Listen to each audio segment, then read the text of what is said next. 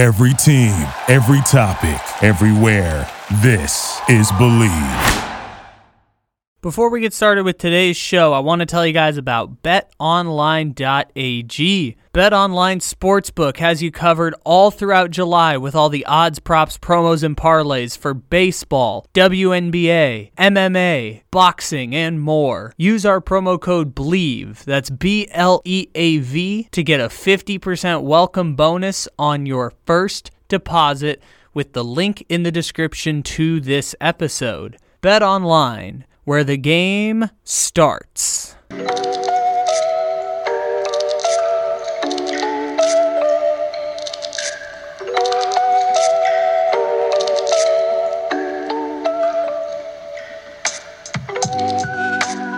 Good morning, good evening, good afternoon, or good night. However and whenever it is you may be listening, thank you for stopping into another fantabulous episode of the Take It Easy podcast, alive on the Believe Podcast Network. Except it isn't live because it is, as always, a podcast. And podcasts aren't live. That's the whole purpose of podcasts. You can listen however and whenever it is that you so choose. And we appreciate that you have decided to stop in however and whenever you might be choosing. It could be a Monday, it could be a Tuesday, it could be a Saturday, it could be any and all in between. According to my count, it is July 19th, 2023, a lovely, lovely Wednesday here on the Take It Easy podcast. We appreciate you stopping in however and whenever you might be listening. And today on the show, I wanted to talk about the Northwestern football story that broke last week. We didn't really have a space to work in the Northwestern football podcast because, one, I was working mornings all last week and I didn't really have the time to digest everything that was happening with Northwestern football. I had heard the story, I had read about the details by the Daily Northwestern, of which we're going to read today, and if you want to read some of their full reporting, there's 2 or 3 links in the description to this episode with really detailed journalism that talks about why Pat Fitzgerald was being fired. If you haven't read, we're going to read from one of the stories today, but if you haven't read all the stories, there's a lot of interesting details that the Daily Northwestern reported on. I had heard about the reporting. I had listened to a podcast about it. The Lebitard Show did a quick recap of what was happening at Northwestern, and I didn't feel like I really, truly understood the circumstance of this situation. I was trying to think of something new to talk about around the Northwestern football hazing story that led to the longest tenured head coach in modern Northwestern football history. I mean, we can go back to like World War I days of early college football, but in modern Northwestern history, the longest tenured football coach in that program's history being fired unceremoniously in the middle of July after overseeing a program that was rampant with sexual assault. And we'll talk about that part of it coming up later on the show. But as that story ends up coming together, I'm trying to think of something unique to talk about around this story, because we've talked about stories of similar ilk before on this podcast before. There's never been anything quite as specific as what happened in terms of the program-wide hazing culture that leads to the ouster of a head coach about 48 hours after the first public details are reported by the Daily Northwestern. And I'm trying to think of something unique to talk about with this story and find a vantage point. And a lot of really great journalism was being done to kind of lay out the details of this story. One of which I want to share here on the podcast right out the gate. We're going to talk about this story and lay out some of the details for those who don't know, specifically what was going on with Northwestern football and what led to Pat Fitzgerald being ousted, and just hear stories about hazing and some of the sexual assault details, but maybe didn't go deeper into reading the story. I'm going to start off with reporting done by Michelle Steele of ESPN, and this report came out on July 10th, which was the day before Pat Fitzgerald got fired by Northwestern officially, but was after the Daily Northwestern published their first initial piece, which we'll read from in a second. You're going to hear from the editor of the Daily Northwestern, which is a student-run newspaper at Northwestern. Well, I mean, it's a newspaper, but student-run journalism. It's online journalism. It's not an actual physical newspaper, but you get the idea. Like the editor at the Northwestern student journalism outlet, and Michelle Steele talks to her, and this is a report in the 48 hours between when the first Daily Northwestern story is published and when Northwestern University makes the call to fire Pat Fitzgerald. So again, this is courtesy of Michelle Steele of ESPN, who lays out this Northwestern football story in really good detail. Tonight, Northwestern considering harsher discipline for head coach Pat Fitzgerald following disturbing hazing details going public. I think it's everything from a multi-game suspension to some type of outright dismissal, but it's certainly a very, very tense and difficult situation right now at Northwestern. 4 days after Northwestern ended their 1-11 2022 season, the university received an anonymous complaint about hazing on the football team. The school hired a third party to conduct an investigation which found that his claims were largely supported by the evidence and that while no specifics were provided, participation in or knowledge of the hazing was widespread across players. Last Friday, the school suspended Fitzgerald for 2 weeks without pay. Hours later, the Daily Northwestern got a tip from the now former player who made the complaint. He felt that it wasn't fair to the people involved with this story to kind of have the details of it swept under the rug. He also shared with us that he felt that the sanctions imposed on the team were more of a slap on the wrist. The former player told the Daily that he informed investigators he was subjected to an activity called running, where older players would restrain younger ones, often freshmen, in a dark locker room and engage in sexualized behavior. The former player also said teammates had to perform other naked acts in the locker room and that Fitzgerald knew about the hazing. The way that this has impacted him and other players is probably the most difficult thing to hear about. It's not just, this happens and everyone's able to move on. This is long-term impacts that we're seeing on these players, and it's saddening for everyone involved, I think. Hours after the newspaper's report, NU President Michael Schill said he may have erred in his initial punishment. An attorney who has litigated a number of hazing claims says the legal problems may just be beginning for Fitzgerald and Northwestern.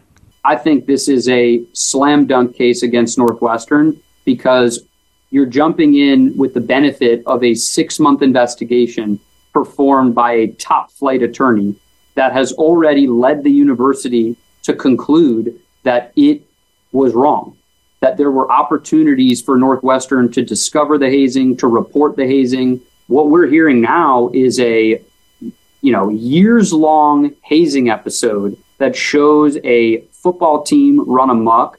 Nicole Marcus tells me that the Daily Northwestern team hopes to publish more accounts from players stepping forward to share their stories. I'm Michelle Steele, ESPN. Again, that's from ESPN on July 10th. On July 11th, Pat Fitzgerald is fired. Also, Nicole Marcus, who is the summer editor-in-chief of the Daily Northwestern. She's the female voice that you heard along with Michelle Steele talking about the details of the former player who came forward to the Daily Northwestern and detailed those allegations and talked about the hazing culture on campus. Nicole and the Daily Northwestern team did publish another account that talked to former Northwestern players, including Latino and Black Northwestern players who were detailing cultures of racist behavior, of racial intolerance, where white players created cliques within the team, and those white players were permitted by the coaching staff and administrators to do things like wearing long hair, to engage in certain misconduct that was turned a blind eye to. Fitzgerald used the phrase good, clean American fun, which is to describe what they permitted within the program, which has all sorts of coded racist language, talking about how Black and Latino players were recruited to play defense, while white players were encouraged to recruit on the offensive side of the ball. And the way that those two teams interacted had a lot of racial tension to it. So Pat Fitzgerald and Northwestern have some skeletons in the closet when it comes to racist practices and intolerance of Black and Latino players and their treatment on the team. Some of the hazing details that one of the Latino players from the 2000s talked about was being forced to wear certain costumes that were racist, and stuff like that was detailed in there as well. And ultimately Fitzgerald got fired, and so I think a lot of those details are going to be left uninvestigated on a national level. Maybe some broader journalism will take dives into that, or maybe the Daily Northwestern will continue to investigate that culture around the football program. However, it probably won't get the same national attention now that Pat Fitzgerald has been fired at Northwestern, and now that Northwestern has named an interim coach for the season, and then at the end of the year they will treat this like they had fired Pat Fitzgerald after week 3, and the players will have transferred early, and they will then reboot the program with a new head coach being hired sometime in late November or early December, probably from a group of 5 school or whatever it'll end up being. Because the consequences have been extended in terms of Fitzgerald being fired, they're going to hire a new coaching staff at the end of November. Because all of the consequences have been handed out, perhaps some of those other details won't see as much a light of day as they have as a result of the story around Pat Fitzgerald. And again, if you want to read some of the details from former players talking about the racist culture that was permeating around Northwestern, that story is linked in the description to this episode as well. But the story I want to focus in on for the rest of the show is the hazing aspects specifically, because there are a lot of details here that probably deserve more of a light of day, and I know a lot of people have read the Daily Northwestern piece. It's not behind a paywall. You can find it wherever you may.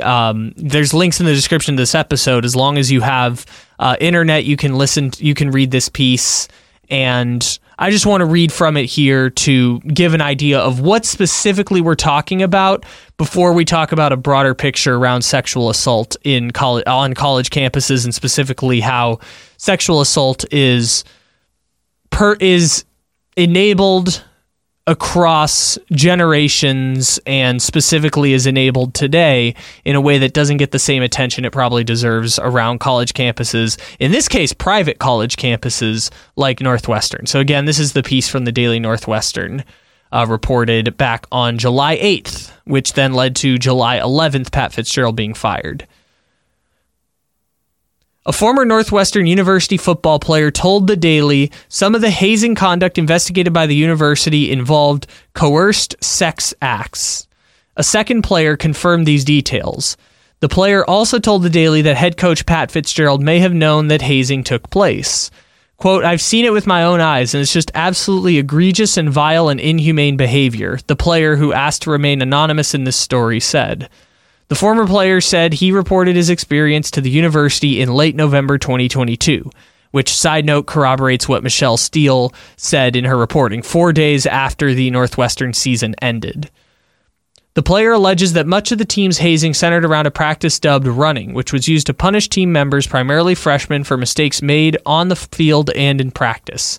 If a player was selected for running, the player who spoke to the Daily said, they would be restrained by a group of 8 to 10 upperclassmen dressed in various purge-like masks, who would then begin dry humping the victim in a dark locker room. Quote, "It's a shocking experience as a freshman to see your fellow freshman teammates get ran, but then you see everybody bystanding in the locker room. It's just a really abrasive and barbaric culture that has permeated throughout the program for years on end now." The Daily obtained images of whiteboards labeled Runs Giving and, quote, Shrek's List, containing a list of names indicating players that the player said needed to be, quote, ran. The player said this tradition was especially common during training camp and around Thanksgiving and Christmas, which he said the team called runsgiving or runsmas. Quote, it's done under the smoke and mirrors of, oh, this is team bonding, but no, this is sexual abuse, the player said. According to former player, team members allegedly identified players for running by clapping their hands above their head around that player. The practice, the player said, was known within the team as, quote, the Shrek clap.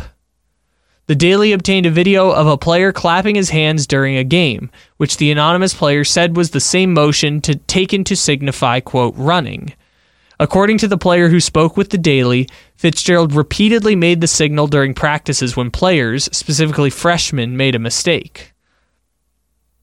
The player believes some players interpreted Fitzgerald making these signs as knowingly encouraging the hazing to continue. Quote, everyone would just be looking at each other and be like, bro, Fitz knows about this? Because you wouldn't take that action otherwise, the player said. Everyone joins in because he's the head coach.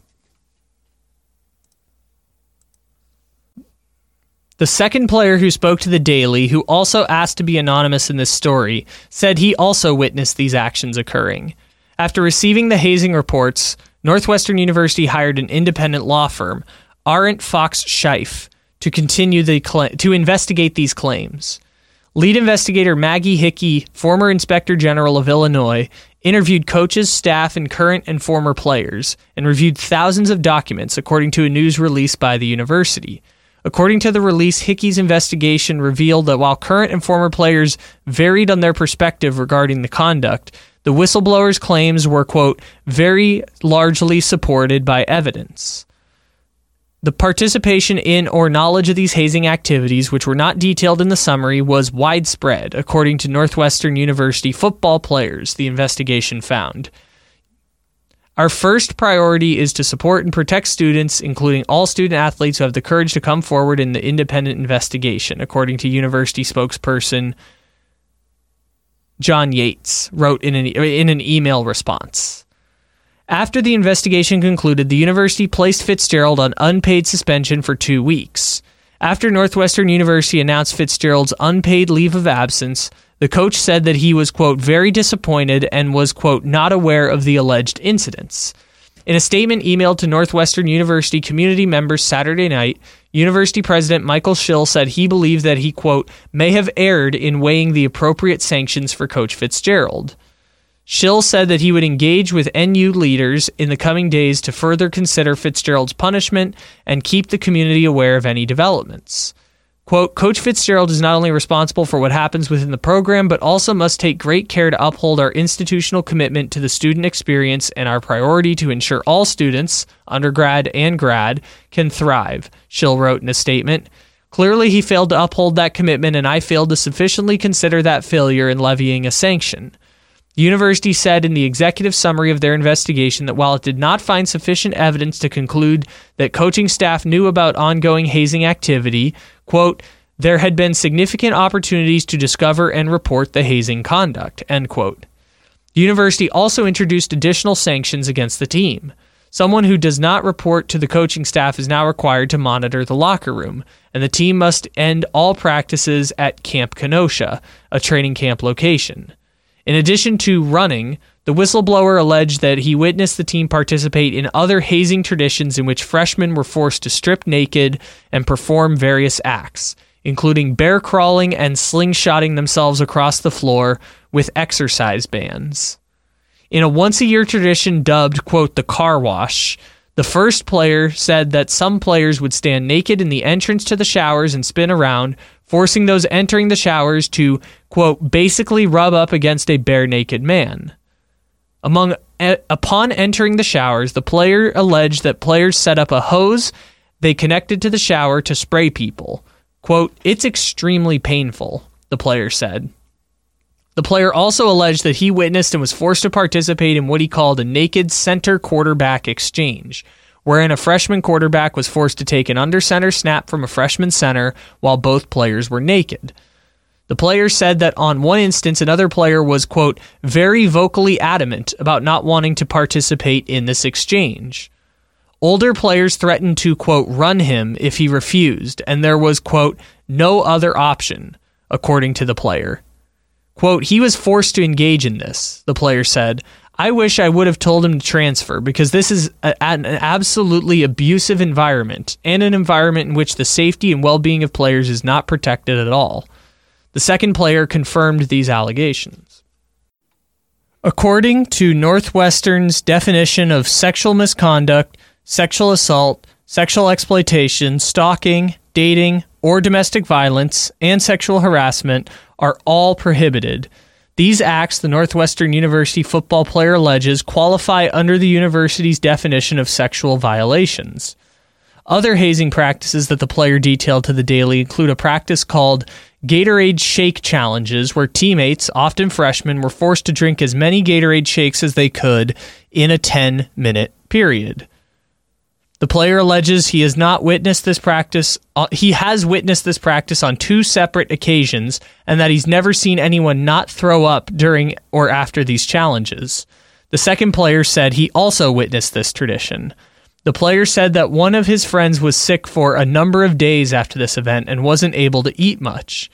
According to Northwestern University's hazing policy, hazing is defined by any actions taken to produce mental, physical, or emotional discomfort, servitude, degradation, embarrassment, harassment, or ridicule for the purpose of initiation into, affiliation with, or admission to, or as a condition for continued membership in a group, team, or other organization, regardless of the individual's willingness to participate.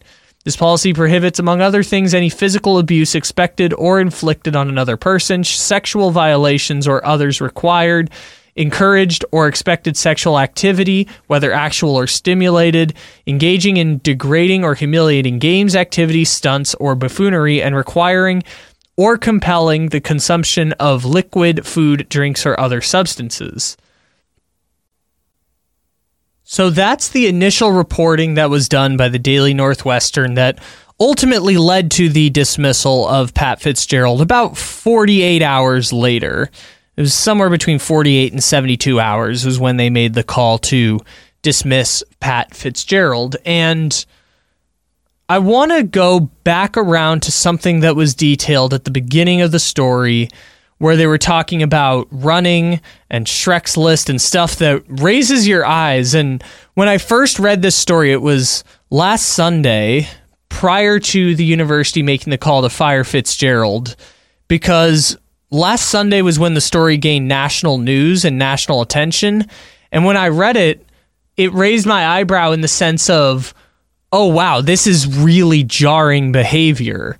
And wow, I'm not sure this is going to be able to be public, and that Pat Fitzgerald is going to be able to continue to be the leader of that program with that information being available. Beyond the moral and ethical bounds of this is highly, highly unethical behavior, and Pat Fitzgerald is responsible as the leader of the program and the highest paid employee at the University of Northwestern.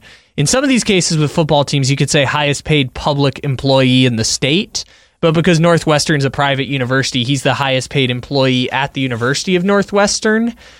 And so Pat Fitzgerald is responsible for the conduct regardless of knowing or not. But it was behavior that would raise the eyebrows and say that even beyond the moral and ethical sense, which is very, very important here, Pat Fitzgerald continuing to try and recruit based on this information being public was not going to be a feasible possibility at Northwestern, especially at the same program that he was running before. And the line I wanted to go back to was talking about runs giving and Shrek's List and the assault where if you didn't do this, you had to get run by the teammates. And this line is the one that I thought was most potent in talking about this case. And it kind of sums it up pretty well. The player said this to the Daily Northwestern, but it sums up the point of this very concisely in the middle of the piece. Quote, "It's done under the smoke and mirror of, oh, this is team bonding. But no, this is sexual abuse." Because what we are talking about here, without detailing around it, obviously there are criminal implications around this and some legal aspects of this from the Pat Fitzgerald firing with cause, all that stuff. But from a moral and ethical standpoint, this is sexual abuse. And what we are talking about here is a case of sexual abuse permeated throughout a college campus. And football players consistently have the protections of the university. We've talked about this a number of times in the history of this podcast, where we've talked about sexual abuse on college campuses and the fact that these college campuses essentially operate as functioning governments. And these functioning governments have a responsibility to protect young people because they should be going above and beyond the scope with which a government has the power to protect people, because these are, in the case of Northwestern, private institutions that essentially operate as governments. And in the case, say, a school like San Diego State, which we've detailed on this podcast when talking about the Matt Araiza sexual assault case, for schools like San Diego State, they operate as public institutions where they get money from the state of California. They collect tuition from students in a system that operates very similarly to how taxes are collected. And the university provides food, housing, education, transportation. Most of your basic necessities are funded by the schools through systems that operate very similarly to taxes and government funding. And so these schools essentially are billion-dollar governments within a smaller community, within, say, a city or within a town or whatever it might be. They're essentially small communities with billion-dollar budgets that operate within cities. And because they essentially operate as functioning governments, universities and colleges have a responsibility, morally and ethically, to protect young people.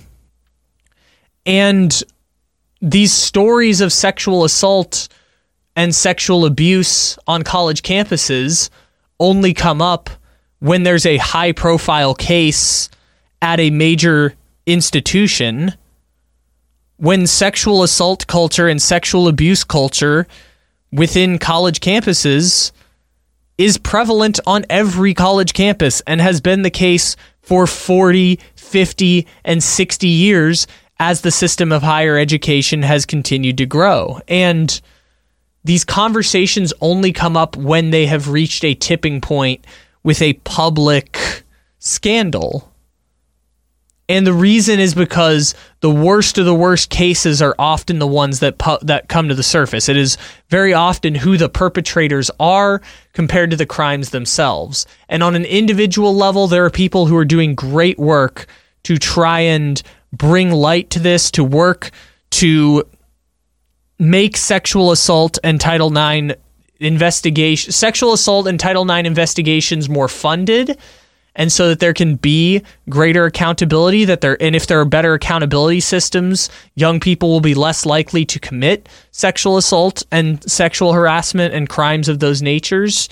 If you have a better system of prosecuting people, you will create better accountability, and more people will have a moral and ethical prerogative to protect young people if you're bringing this case to light. And what happens far too often with these cases, beyond Northwestern football or beyond men being sexually abused or women being sexually abused within the college campus environment, because what we have with the Hazing case that I think is better is a case that isn't heteronormative.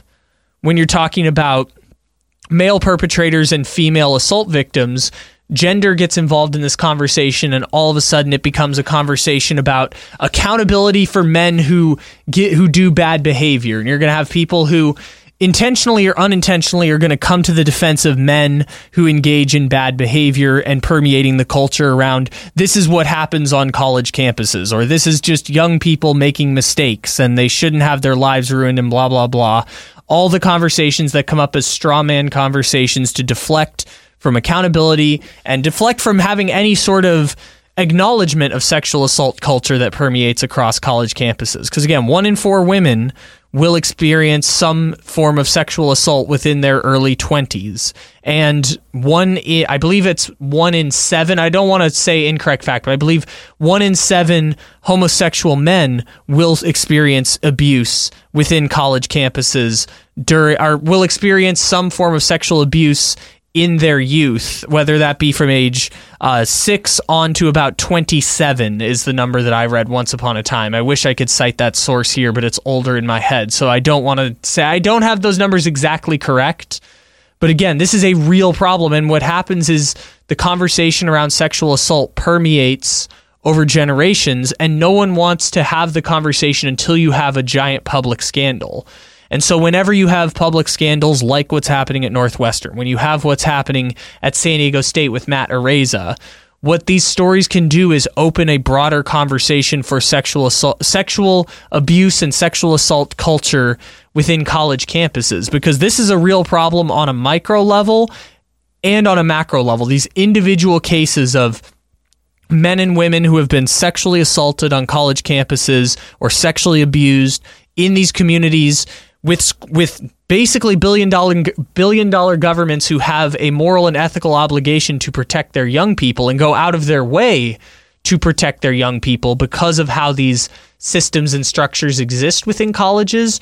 You have young people who are being sexually assaulted and sexually abused and sexually harassed all across college campuses. And on individual levels, these tragedies are nearly impossible to deal with because these universities, although they have Title IX protections, aren't equipped to handle dealing with sexual assault and sexual harassment and dealing with the consequences of such for young people. They don't have the resources and funding to prosecute Title IX cases. And there is a culture of fear around coming forward because you're not going to be supported by the university and by your fellow people. People in power are not going to support you because nobody wants to talk about or acknowledge sexual assault on college campuses. It actually goes against the university's interests to bring up the fact that there's sexual assault and sexual harassment that exists on your college campus, because that's bad for convincing young people to come to your school.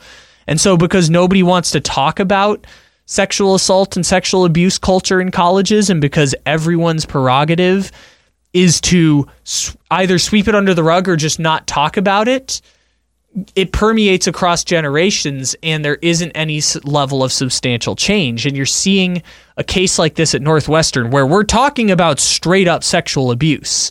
And by the way, Pat Fitzgerald's firing doesn't have a whole lot of people caping up for Fitzgerald should have kept his job, or people pounding their fists on the table saying that this is a Pat Fitzgerald being taken out by whatever sort of people want to take down the good people, the good, clean Americans of the world, the good, clean white Americans of this world. They want to take down these outstanding white men for their behavior. You don't see people defending Pat Fitzgerald on this one because people acknowledge that sexual assault and sexual abuse is, especially at a grandiose macro level like what we're talking about at Northwestern, people will acknowledge that it's wrong. The problem is people acknowledging that it exists in the first place. They want to believe that this is an exception instead of something that not only exists in other football programs, but exists across all college campuses on a macro level. People just don't want to acknowledge it in the first place. When they do acknowledge it, very often they say and do the right things.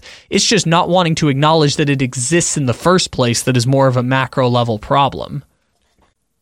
So we see that when people are forced to talk about this and acknowledge that sexual abuse happens on college campuses, that men on the football team are being sexually abused by their fellow teammates and at times by their fellow coaches in cases like we've seen in the past. When people have this conversation and you have public details that can either be prosecuted or accountability can be taken by people losing their jobs or people facing financial liability or people going to prison, and you have settlements from universities, the University of Michigan, the University of USC, UCLA, multiple Ivy League programs, even Northwestern has settled out sexual assault and sexual abuse claims over the years. Michigan State also had the case with Larry Nassar. I didn't mention them. They paid out a nearly $1 billion settlement. When you have universities that have paid out gigantic settlements, have fired employees, have faced levels of accountability for not protecting their young people, it stems back to the fact that people don't want to talk about sexual abuse and sexual assault culture on college campuses. People don't want to acknowledge that it exists when it is a very real and very, at times, public problem, because a lot of these universities essentially operate as functioning governments. And when these universities operate as functioning governments and in many cases receive public funding from states, it is a public responsibility. It is their responsibility to protect their young people. They have a moral and ethical obligation to do so. And because it serves everyone's incentive to not talk about it, because it serves the people in power to not talk about sexual assault culture and sexual abuse culture on college campuses, victims are not encouraged to come forward. Victims are forced to deal with these situations themselves, which can fester and lead to all sorts of mental health issues and psychological issues. And this Northwestern case is a perfect example of that. Northwestern University's investigation concluded that this was permeating across the campus. There were different levels to which people were willing to talk about it, and in some cases willing to snitch on fellow players. But for the most part, they confirmed that these accounts were real, and they concluded that Pat Fitzgerald deserved a 2-week suspension. I was listening to Spencer Hall talk about this, and his tweet was a perfect one that summed this up, which sounds like cop gets suspension with pay. That's basically what's happening here with Pat Fitzgerald. The original decision was Pat Fitzgerald gets a 2-week suspension in the middle of a dead period. Yes, he's going to lose a little bit of money, but it's essentially a fine that can operate as a form of consequence for sexual abuse culture. And only when the university decided this wasn't a big deal and they didn't want to make a big conversation out of this, only then did the Daily Northwestern release their reporting that detailed, hey, this is the action you should have taken based on the information that you found, and the university president acted swiftly and fired Pat Fitzgerald, which I don't think you get the benefit of the doubt on this one. University president of a college campus that oversees a sexual assault and sexual abuse culture. Yeah, you don't deserve the benefit of the doubt for doing the right thing after the details went public. And at the same time, you did end up firing Pat Fitzgerald and creating some level of accountability. And so this is where Northwestern is a microcosm for exactly how these sexual assault cases, even among non-high-profile cases, like even beyond the football program, even on a micro level on college campuses, this is how these things get covered up, per se. Or nobody wants to acknowledge that they exist, is because someone makes a report to, say, a Title IX office, or in the case of the football team, there is a specific department within a specific athletic department with which you can report these types of sexual assault cases.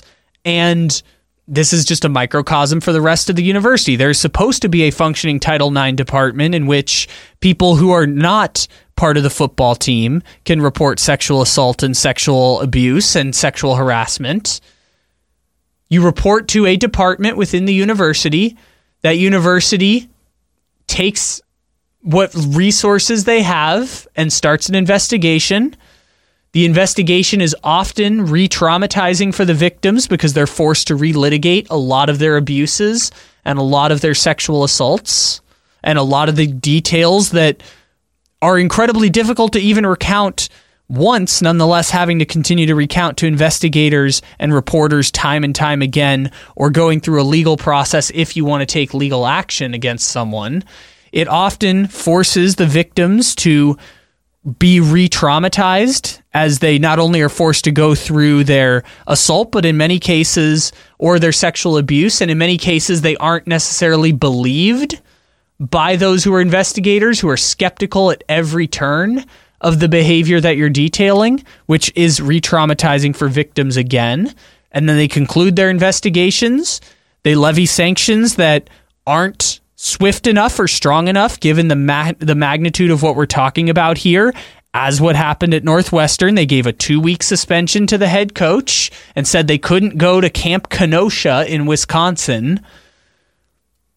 The school litigates it, doesn't give a strong enough accountability measure, doesn't put in the necessary protections to prevent something like it from happening again, and then moves on until the next case of sexual harassment and sexual abuse. And the victims who have already been re-traumatized in recounting and going through the investigation are re-traumatized again because now they're forced to avoid certain spaces. They're forced to avoid going to certain rooms in which they are not welcome or that might re-traumatize them. Many times they're forced to transfer out of campus because of the trauma that's experienced from sexual assault and sexual abuse.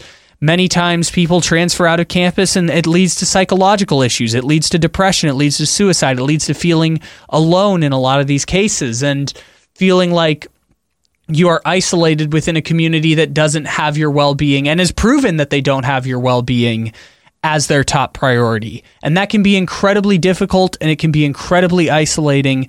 And Northwestern is a microcosm for something that is going on every college campus. And the way that the university set themselves up to handle this case with a department that accepts cases of sexual abuse or takes reports on sexual abuse, that opens up an investigation, that doesn't have the resources to uncover all the information that they need, releases an investigation with limited information, and also has an incentive to have lesser accountability because, well, this is just something that happened a couple times, and if we levy some measure of accountability, it will stop it again. Like underselling the magnitude of the problem, being under-resourced to take care of the problem, those three things all work in unison to create a culture of abuse among college campuses. It is the under-resourcing of ability to prosecute these cases and to protect young people.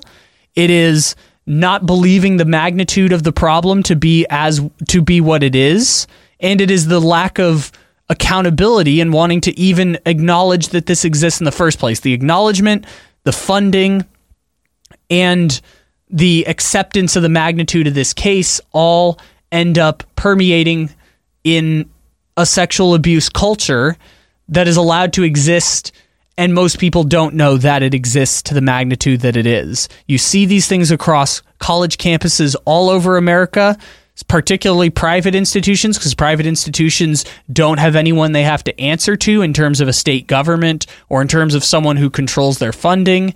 And as a result, you see sexual abuse culture permeating. And Northwestern University is a perfect microcosm for how sexual assault and sexual abuse continue to go. You have a lack of accountability from the university, a lack of funding in being able to adequately handle these cases, and you have a collective incentive to not acknowledge that this exists in the first place.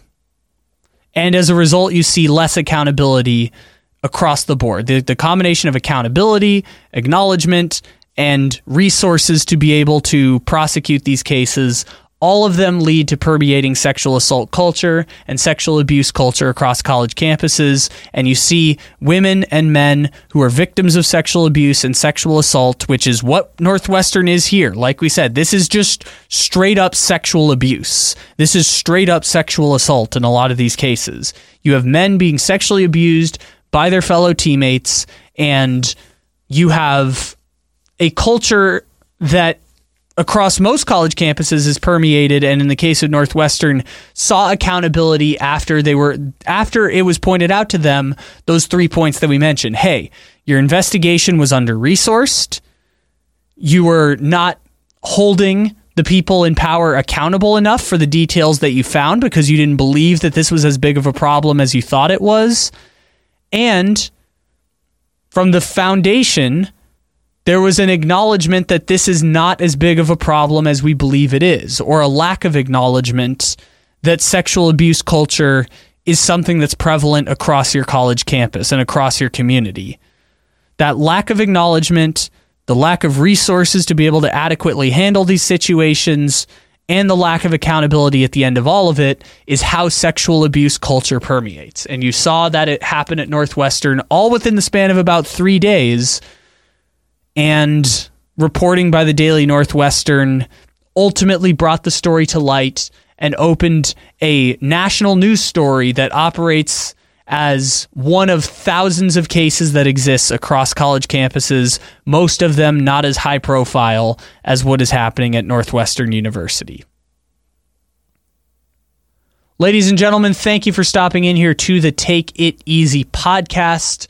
If you want more information on this story, again, we have the Michelle Steele story linked in the description of this episode. We have the Daily Northwestern piece, as well as a couple of other stories that the Daily Northwestern released in aftermath detailing racist cultures around Northwestern University and other reporting that was done around this case. Again, all of that is linked in the description of this episode.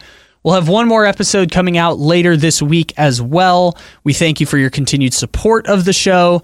Leave a 5-star review, download. All of your support is greatly appreciated so that we can put together more podcasts in the near future. 3 days a week is our recording schedule here on the Take It Easy podcast. We've got a whole archive of episodes. If you wish to go back, just scroll through and find something that piques your interest as well. If you are interested in anything else that we have done on this podcast, including cases that we've reported on Deshaun Watson, on Matt Araiza, and other cases of sexual abuse and sexual assault culture permeating across college campuses and across the sports world at large.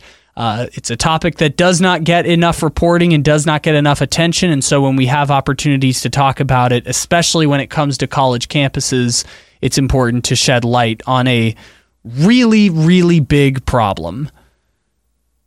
So thank you for stopping into today's show. Thank you for continuing to support this here program. We'll talk to you again tomorrow. And in the meantime, take it easy. Thank you for listening to Believe. You can show support to your host by subscribing to the show and giving us a 5-star rating on your preferred platform. Check us out at Believe.com and search for BLEAV on YouTube.